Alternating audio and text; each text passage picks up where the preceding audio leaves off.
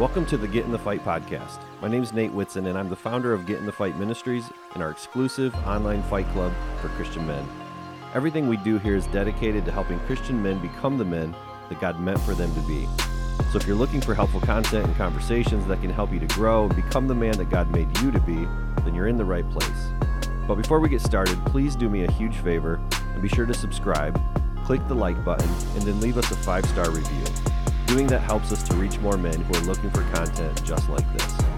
Also, if you'd like to learn more about our mission and how to get involved or how to join the Fight Club, then head on over to getinthefight.club. That's getinthefight.club and learn more today. But without further ado, it's time to get in the fight. So let's go.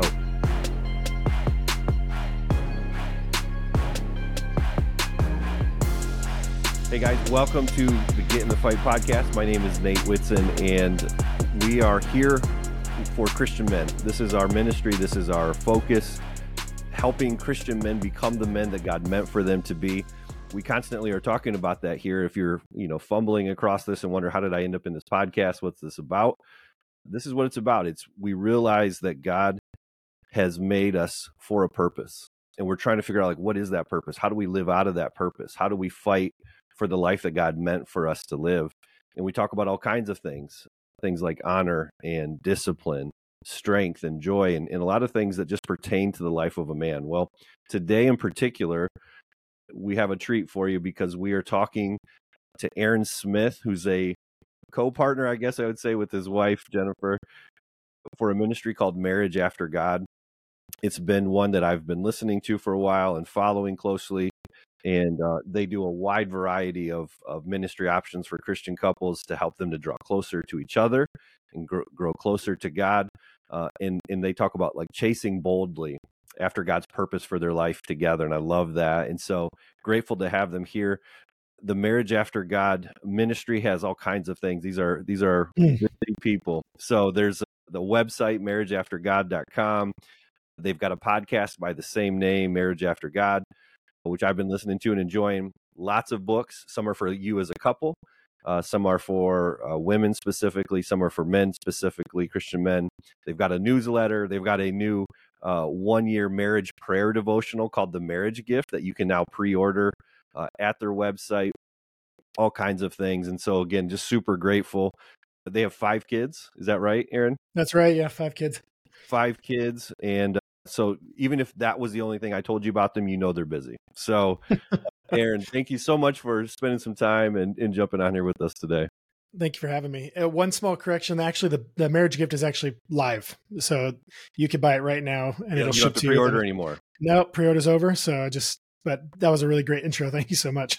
Oh man, thanks for being on here. Yeah, thank you for correcting that. Yeah, you can go on there and order the Marriage Gift right away. So yeah, thanks Aaron for being on here. There's so much, and for those of you, if you're listening to this, you have no idea the backstory here. We've spent the first 20 minutes of the time that we had today trying to fix an audio technical problem that was completely on me. And so this may be an abridged, shorter version, but hopefully we'll get Aaron back on if we run out of time. There's so many things that I want to chat with you about. I love the conversation about marriage and understanding when it comes to a Christian man, how do we get better here? How do we live bigger, better lives? We're up against so much. And I bet you get this a lot, Aaron. But when you do a marriage ministry or you do a men's ministry like I'm doing, people tend to go oh, cool, because you got it all figured out, right? Yeah.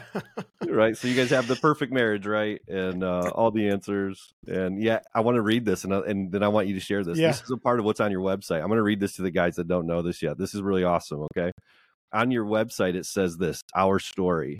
And then it says, our marriage started out with brokenness, pain, and sin. The first 3 years we endured our relationship rather than enjoying it. We became roommates, isolated from emotional connection, growing ever more distant until the thought of divorce became a reality. But that is not where our story ends. We surrendered to God. We trusted him regardless if our circumstances ever changed. And then everything changed. What a really cool thing. What a powerful way to put that on your website. Tell us a little bit about that journey then in this marriage ministry you do. Yeah, I just want to first address whenever someone says, "Oh, what do you do?" I I have to take a second and I think, okay, how am I going to explain this? Because it's not like I have a normal job, writing books and social media influencer, podcaster, marriage ministry. I definitely didn't think to myself growing up, man, I'm going to have a marriage ministry one day. Although I definitely wanted to be married. And when getting into marriage, having that desire to be married and everyone listening, all the men listening that are married probably had the same idea, like, oh man, this is going to be awesome. It's going to be great. But it's so much harder than that, of course. And so on top of just the normal getting used to being married, getting used to no longer being a single person, getting used to dealing with someone else's sins other than just your own. And on top of that, my wife and I went to Africa for 4 months and lived in a tent, a 2-man tent for 4 months. And then we moved to Florida to work for the organization. And we were doing that, having almost no money to our name. Everything we own fit in our red Honda Jet or a red Volkswagen Jetta. And, living with other families, like you just add all of the normal stresses of newlywed life. Yeah. And you just amplify it by all that. And then on top of all that, my wife and I had struggles with sexual intimacy. Sex was a non-existent thing in our marriage. It was too painful. It was something that didn't work for us. And so we had just 4 years, 3 to 4 years of just that building all of this bitterness and tension within us. And so when we talk about the struggles that we endured in the first 4 years of our marriage, that's what we're talking about, is this sexual deficiency, the sexual brokenness that we had. But, I was just talking to my wife the other night as, we were talking about choosing what we get to do with our lives. And I was like, did Joseph get to choose what his occupation was? No, but Joseph was obedient and faithful in all of the occupations he was handed. He had no choice in the fact of where he was and who he worked for, but he definitely served God in all of it and blessed God. And so that's where we end up in this marriage ministry, where it was not at all a plan. It was not at all this like, hey, let's start a business and just tell people about how to be married. So I always preface with people, I'm like, hey, I'm not a marriage expert. We never have been. Yeah. All we do is we use our marriage as a platform to encourage people in their faith and talk to them about pursuing God and what our relationships are to look like. Not that we have figured it out, of course, but we just like to tell people what God's teaching us. And we like to use our marriage as a platform, like I said, to preach the gospel, to draw people closer to God. And the way we do that is by seeing him working in our marriages first and foremost, and then in our relationship to our children, and then in our relationship to our neighbors, and then our relationship to, like, it slowly does this, concentric circles of influence outside from starting at you and Jesus, you and your wife, you and your kids, and then it just slowly trickles out from there. Yeah. That's amazing, man. Like, thank you for for sharing the beginning of that. I didn't know that part yet. I didn't know that part. And I think about, for a lot of people, the misconception of going into marriage is this can be awesome. And it is, right? There's nothing like it. But there's nothing like it because it's a refining fire and you have no idea what you're getting into. Yeah. And that first year for a lot of people, statistically, is the hardest. And I can't imagine the tent to the sexual issues to living in other people's houses, man. You guys just like, let's just compound this problem as much as we can. Yeah, I like to do things just full force. Like, let's just make it as hard as possible in the first 4 years, and then the rest of the time will be easy. I didn't say that, but that's what it felt like. Absolutely. We lived with parents for a while we were trying to get out of debt. We like all sorts of things in the first handful of years. But since then we've known couples and met couples and encouraged couples that have gone through many more years of much more difficult things. So I definitely don't want to paint our situation as the worst, but we should never compare our situations to other people's situations anyway. That's right. We have what God allowed us to walk through, and it was for his purposes, as the Bible says that he works all things together for the good of those who love him and are called according to his purposes. So our situation God used to get a hold of our hearts and your listeners, God's using their situations to get a hold of theirs and to sanctify them, because that's what his ultimate goal is, that we're justified, sanctified, transformed, renewed. And you know what? There's a lot of areas of our hearts that are very difficult to get to, and it requires very difficult things to get to them. And so it's why we're called to be thankful, not just in all things, but for all things, because if we allow God to use them, he will, and they will turn for good. He'll work them for good. That's right. That's exactly right. And it's a big piece of this ministry for me, is to just introduce our listeners to you, where they maybe they hadn't heard of you yet. And it's like, wow, like we don't have enough voices like yours. You just can't have enough. There's just such a great need for men and women both to see marriages who are just very honest and real. And I think you and your wife do a great job at just kind of like just presenting you as it is, you know. And I love that, because I think it's super encouraging when men and women hear people just trying to live, and they're like, you know what, I feel like I already know Aaron. Which is funny, right? Because when you're on this side of it, you have no idea who I am.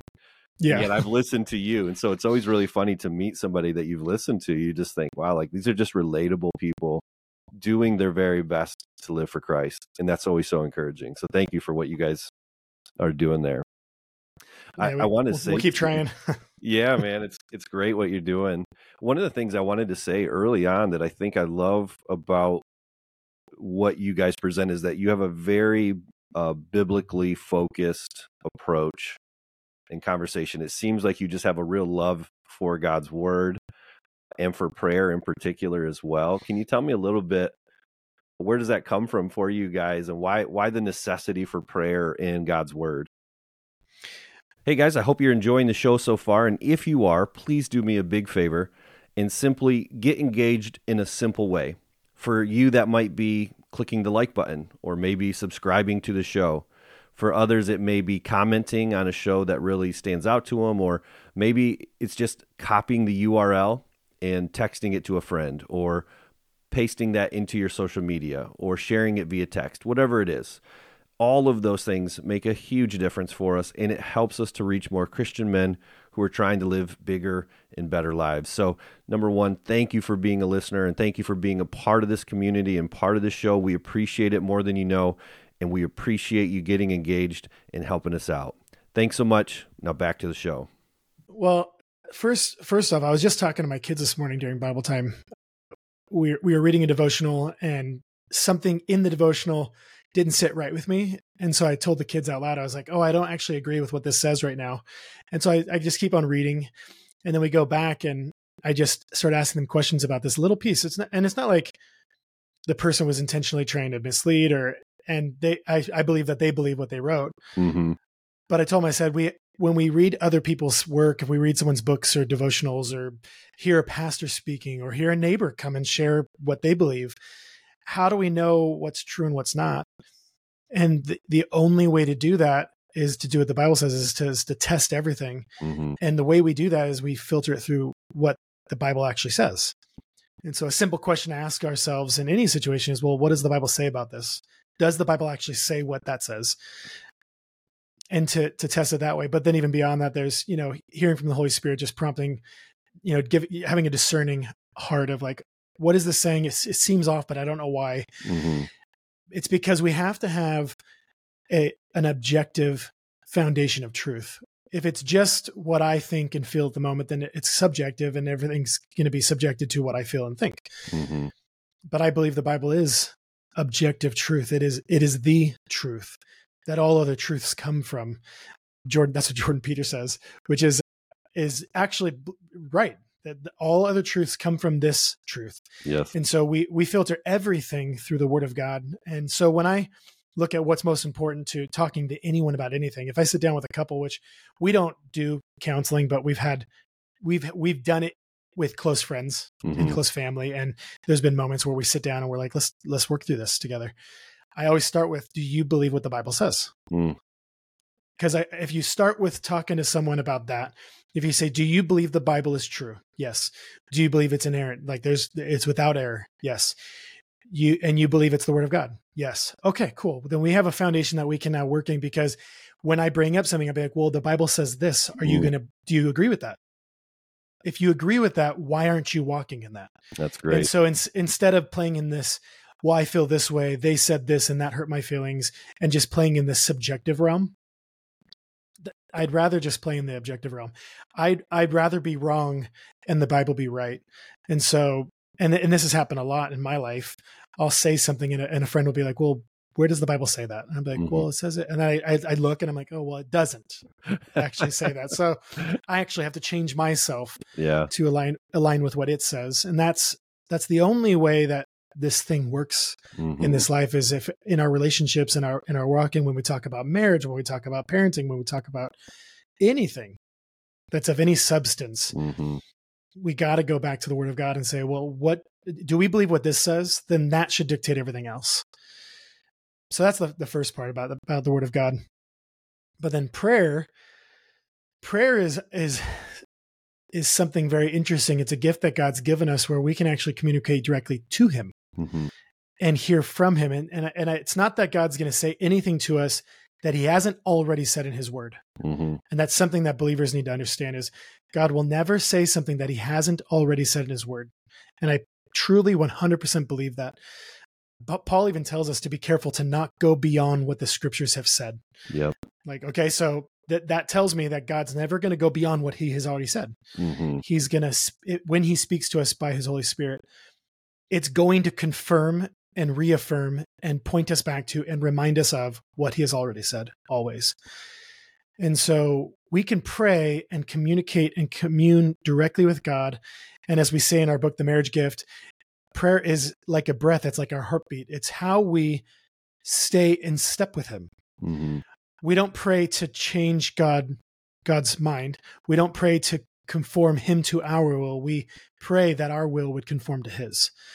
And so this is something, ever since the beginning of starting this ministry online, starting with Unveiled Wife as the main hub, and then Husband Revolution, and now as one, Marriage After God, prayer has been a vital aspect of the whole thing. We sent from almost the beginning of starting the ministry, we had an email sign up that you could sign up, and we would send a daily prayer email out every single day. And we've been doing that for 12 years now.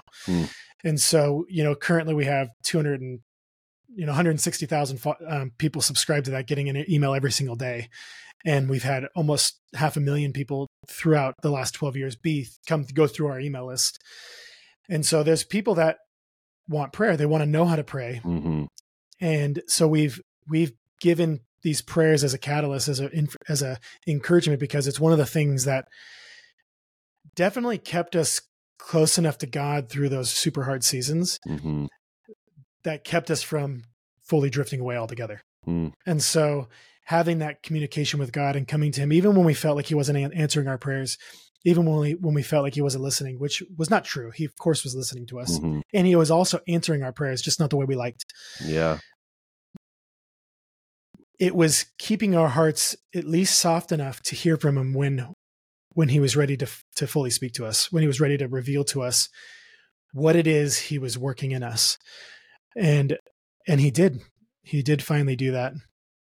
And it was that moment when he revealed to me my selfishness, my arrogance, my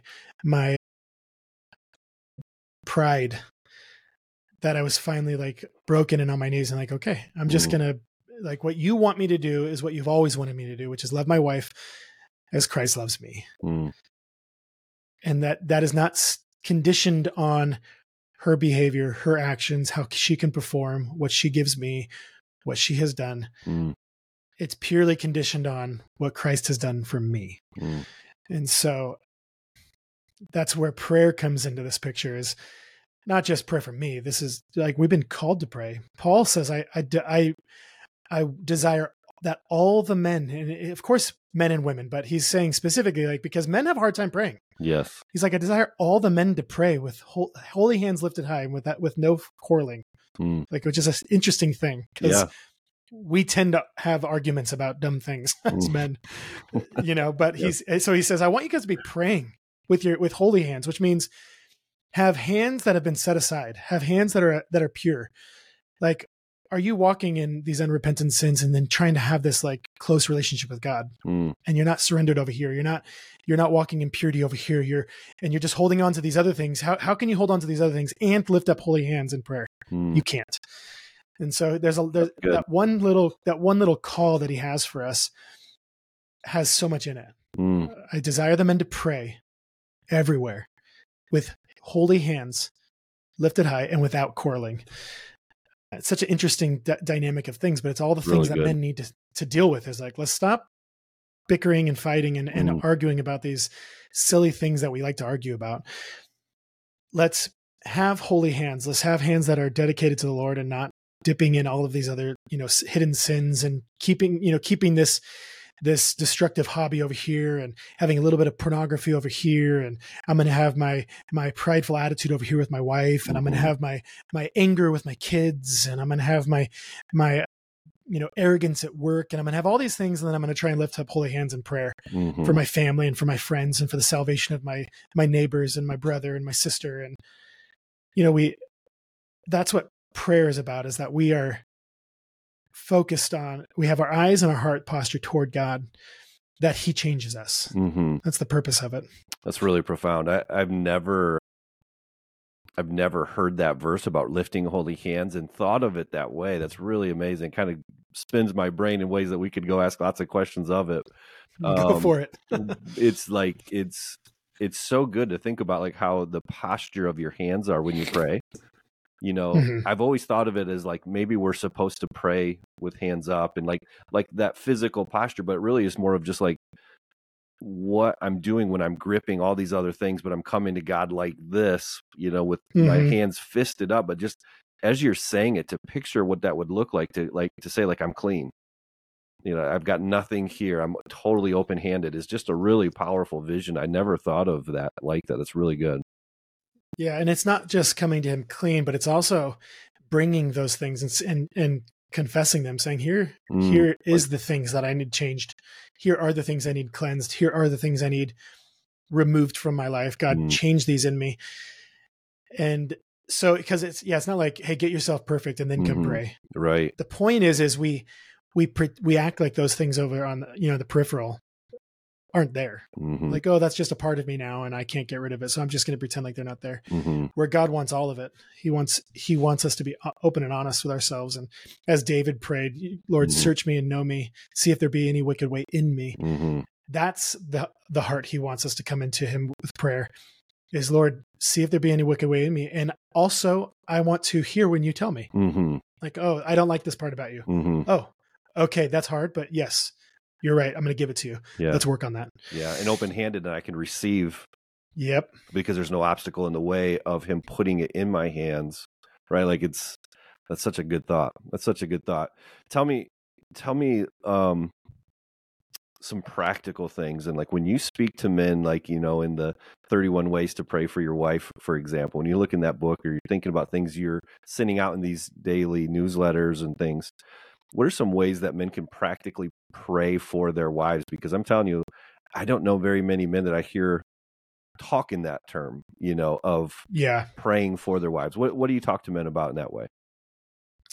Well, I first off, I remind them that, so prayer is not just like, so there might be this impression in wives of like, oh, I want my husband to spiritually and like be this prayer warrior. And like, that is an aspect of it, but does that mean that the wife shouldn't be praying? Right. No, no, because it is a spiritual thing to do, but that's not necessarily indicative of a spiritual leader. I mean, it is, but it's not like the only thing. Yeah. So like, that men should be desiring to pray, not because that's the thing that they should be checking off on a box, but it's the most powerful thing we can do for our families and for anyone. Like, think about it. Can you change your wife's heart? Nope. No. Can you change anyone's heart? No. No. Can you make any hairs grow on your wife's head, or change what tomorrow is going to bring, or how the earth is formed, or right? Like, we can't do anything. So why not talk to the one that can? Why not go before the one who created all things, understands every cell in the body of your spouse, understands how every hair grows, understands every intent of their heart? That's the one that he's calling us to come to him. with these things. And I encourage men and myself all the time that to not be afraid of that, to not be like embarrassed by that, because there's this insecurity of like, I don't know what to say. Yes. What if they look at me funny? What if they, like, be brave. Like, go do it because you know that you know who God is, not because you know who you are, not because you have all the right words. And then the other encouragement is the Bible actually discourages this idea of big, boastful, loud, amazing, well-formed prayers. Like that's actually the opposite. Jesus teaches us a prayer that's like 5 verses long, and then we have these parables of this, the Pharisee who prays this big lofty prayer. Thank you for not making me like that sinner over there, and for not making me like that guy over there, and making me so great.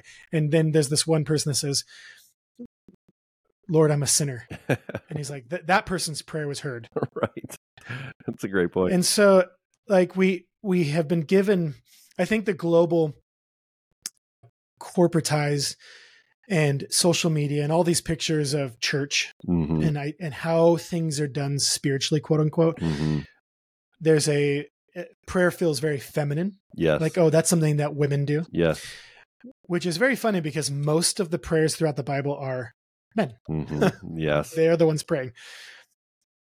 Prayer is a very masculine thing throughout Scripture. And then, excuse me.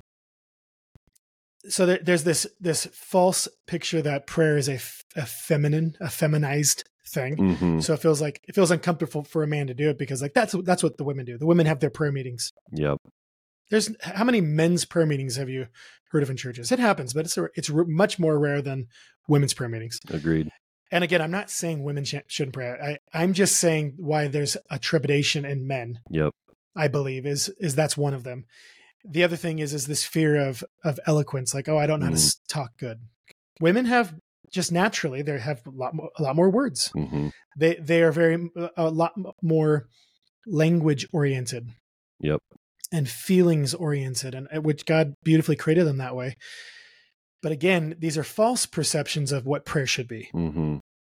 Prayer, I've so many times my prayers are just me like grunting before God, like, and I don't know what to do. God, please help. Like that. Right. That's it. That's it. For my kids, like my daughter, I'll pray for them before bed, and then she'll be like, Dad, you didn't pray for my finger. Right. And I could be like, well, it's okay. Or I could be like, God, help Edie's finger feel better. Thank you, Jesus. Yes. What's wrong with that? Yes. Nothing. Yeah. Absolutely nothing. Just that perception of this is what it's supposed to look like, and I don't know how to do that well versus what you just described so well. Yeah, it's great. Right. And that's, I believe there's a lot of misconceptions of like, oh, I'm not doing it that way. Exactly. But you know what? That's okay. Pray to God. It's funny too, I think, and I don't know what your thoughts are on this, Aaron, but it makes me think because we see so much of it feminized, and because people who are willing to do prayer tend to be women, that at least that maybe it's super generalized, but that's the way it feels to me. I think a lot of guys are intimidated by the emotional side of it. So like when we see women praying, it tends to be very emotional. And we're thinking, look, I don't want to sit down there and close my eyes for 45 minutes and just kind of pour my emotions out. I don't do it that way. I don't operate that way. And if that's what it requires, that's different than grunting out four sentences. I think if a guy felt the ability to grunt out 4 sentences of just like, God, I just need your help today, they would say that I can do that, but they don't think it counts. Yeah. Just if you want to read through most of the Psalms, they're mostly prayers. Yeah. And often they're prayers of like, I'm afraid. I don't know what to do. I'm stuck in this cave, as David would pray. And he's like, and you've called me to this purpose, and that does not look like I'm there. What's going on, God? Why have you left me? Why have you forsaken me? Where are you? Like, so oftentimes they could be emotional, and those emotions are normal, but that doesn't mean we need to pray emotionally. Yeah. Right. Yep. Prayer will be emotional at times. And that's an aspect of our relationship with God and where we're at.